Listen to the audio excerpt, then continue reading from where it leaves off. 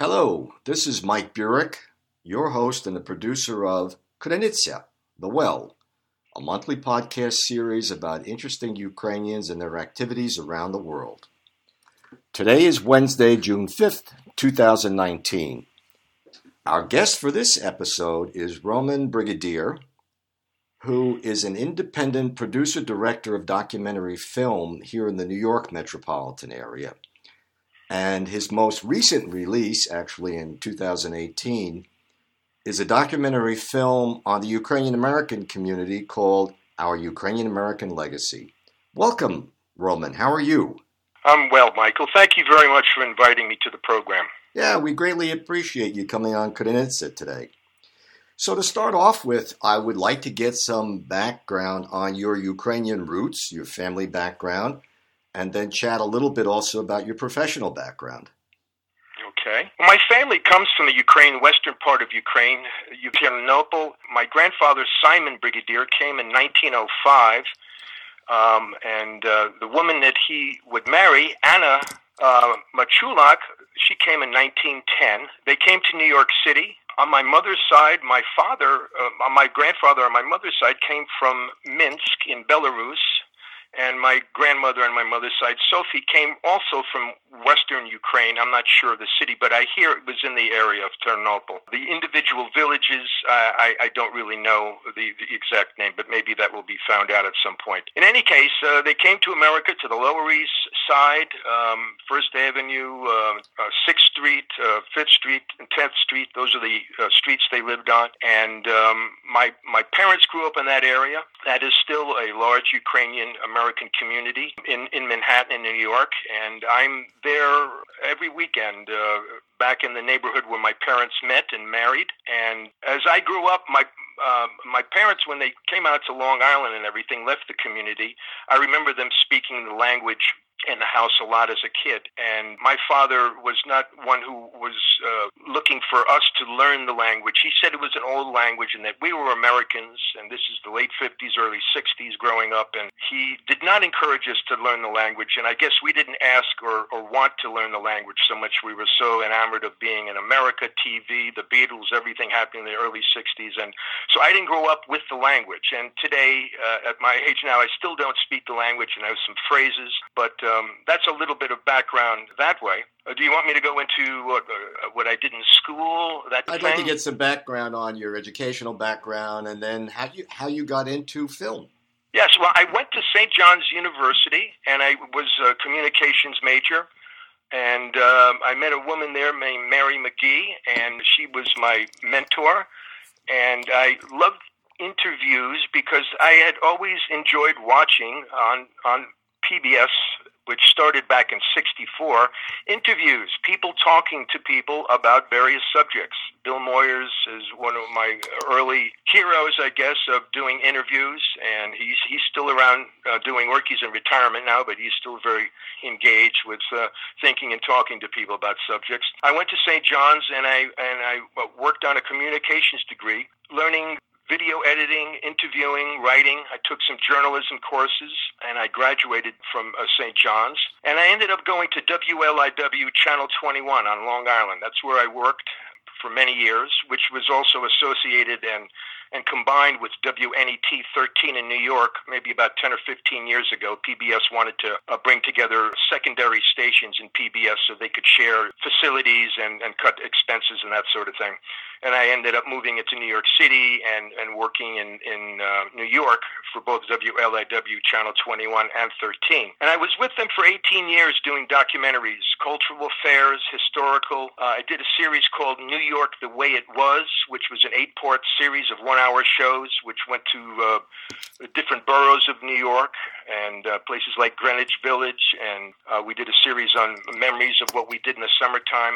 I did a series of health chronicle programs about talking to your doctor and pharmacists and the importance of taking care of your own medical information. I did some music programs. I did a lot of pledge shows for New York. We did the Hyphenated American series, which was the Chinese Americans, the German Americans, the Italian Americans, the Jewish Americans. We went on and on. We did a number of those programs where we looked at, they were our programs, and we looked at the process of assimilation of people coming from countries and becoming Americans, and what they continue to cherish and hold on to from their traditions and their culture, and what they let go of in order to become more accepted here in the United States. And that was a fascinating series that I worked in, and one that I truly enjoyed. And it was really a privilege to work for PBS and to do these programs. Well, that's a little bit of the background. So, Roman, did you launch off on your own around 2009 from PBS? Well, 2009, we had the big 2008, 2009. We had the stock, the whole economic crisis descended on us in this country, and PBS, like so many other people, received a severe shock as far as people holding back on finances that they were giving, donations. And the memo went around that all the senior people in the various departments at PBS in New York, they were going to let go of their senior people. I was the senior person at the time. I had been there almost 18 years. Doing half-hour and 1 hour long documentaries. I did about 40 of them. About 30 of them, I guess, went nationally. Others were seen locally. And I guess they thought they were paying me too much. So they let me go. And then I went independent at that point. For a number of years, didn't do very much. And then I started picking up. I had the equipment at home. I had my own editing equipment and camera and lights and microphones. And I got back into it. I couldn't find anyone to hire me once I got let go. At that point, I was 55, I guess, maybe a little long in the tooth in the TV business to be hired. I didn't have a big name, although some people knew me, but I couldn't find a job. So I did some other work or other things that I enjoy. I did some carpentry and music, which I love, but then eventually got back into doing some video again. And over a number of years, I got back and finally chose this project because it was something that I never got a chance to do, a program about the Ukrainian people. I took a look at the film. Thank you for sending that copy of it to me. And it's a nice mix of what I call the old and the new. You know, as you point out in the film, the Ukrainian community started here at the end of the 1800s, and there had been at least 4 or 5 different waves of immigration. And as the older ones die out, fortunately, there's always been a new wave. And so your film goes through institutions like St. George's Church on 7th Street, for example, which started there, I believe, around 1905, 1906, when your grandpa came over. Institutions like that, Ukrainian Congress Committee of America, Ukrainian dance groups, for example, out in Lehighton in the anthracite coal region of northeastern Pennsylvania. And then you go into the more modern things, like, what happened on the Maidan in 2013 and 2014, and then the group Razum, which is very active in New York City these days. It was wonderful meeting Razum, and Dora Homiak and Maria Soroka of Razum. I met many wonderful young people there, fluent in the language and very interested in doing whatever they can to help communications and to help the hopes and dreams of the people in Ukraine with all the various things that they've been enduring since, for centuries, actually, but certainly since 1991 and the various presidencies and administrations and false starts with what's been going on in Ukraine economically, socially, and, of course, with corruption and all the problems that they're trying to overcome. The Razum is an interesting new group, and they are working in tandem with the older organizations that since, for the last 70 years or so, that have been trying to bridge the gap in aid and help to the people in Ukraine. What is your takeaway from what you've seen in producing this film? How is the current generation of Ukrainian immigration different than earlier ones? Well, to tell you the truth, I couldn't really speak in depth on that because I up until about 2 years ago, I just had a little bit of interest. Something would perk my ear up. I'd hear in the news about Ukraine. I'd take interest. It's really only in the last 2 years that I just dove into the water. I've been read, through a dozen different books and talked to a lot of people, and I've really come home to understand something about my root, my heritage, where I come from. To be honest with you, for decades and decades, there were so many other things that took my interest and my time, and I spent very little time and attention. This is really personal voyage, a personal journey for me to learn about my ethnicity, about where my grandparents, where my family came from. And as I watched back in 2004 with the Orange Revolution, then in 2014, Revolution for Dignity, and what was going on, and knowing the power of the Russian state, even after the Soviets left and everything, and what Putin was doing and everything, I said, boy, this is just a fascinating story, a very incredible history. And also the play on the term that I found by interviewing some people in Leiden, the phrase "Pravda oči kolek." The truth stabs one in the eye. The whole thing with fake news, false news, who do we trust? The power of journalism and why it's so important to governments and countries around the world, for them and their people to have peace and have some sort of stability.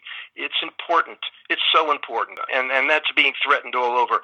So many things came to play to bring my attention to this story, and I'm so grateful for it. And the people I've met are just, I'm really joyful from the experience, and certainly the experience I had Sunday at the museum.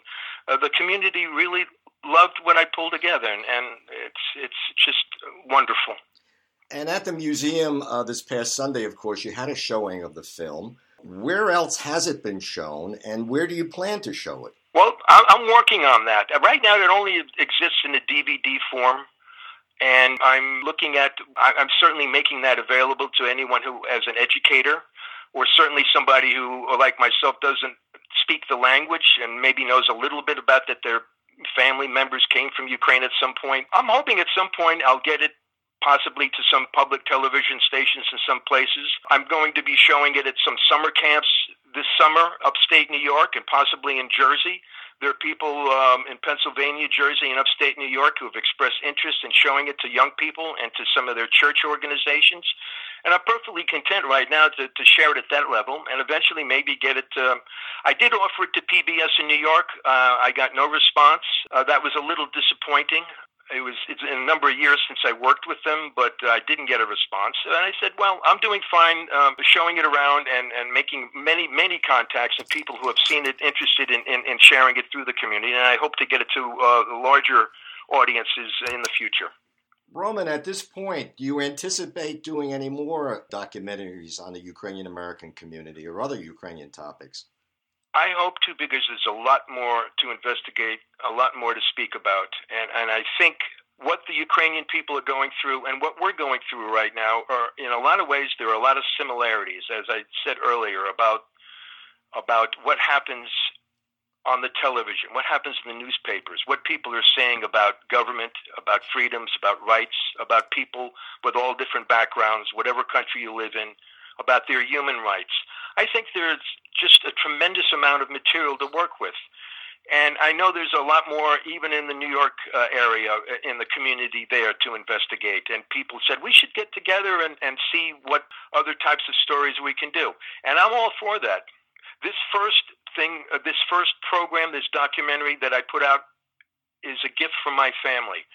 There was no funding other than the funding from my family to pull this together. But going forward, I would need to pull together some sort of a group and then look for some sort of financing in order to continue to do some more. And I hope that happens. I've really, really enjoyed this and would love to continue to do some more programs. I hope to see that happen as well. Unfortunately, we're out of time, but if our audience would like to find out more about the film and where you might be showing it in the future, where can they go? Well, that's a really good question.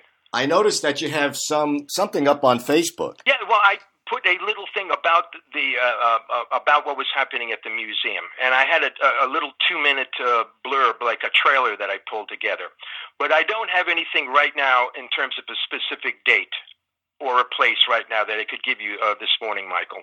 But we will be working on that. I am being interviewed by someone at the Ukrainian Weekly in English, and I will be trying to find places to communicate through the various organizations in New York City to let people know where and when the program will be shown again in a public screening, or perhaps, as I say, in community access or public television in the near future. Great. Thanks so much, Roman. Thank you so much. I'm honored and very pleased to be part of your program. The Well is a wonderful concept. Thank you, Michael. I have been speaking with Roman Brigadier. who is an independent producer, director of documentary film living in the New York metropolitan area, and recently released in 2018 the documentary Our Ukrainian American Legacy. And this is Mike Burek, your host and the producer of Krynytsia, The Well, a monthly podcast series about interesting Ukrainians and their activities around the world. Until next time, that's all for now.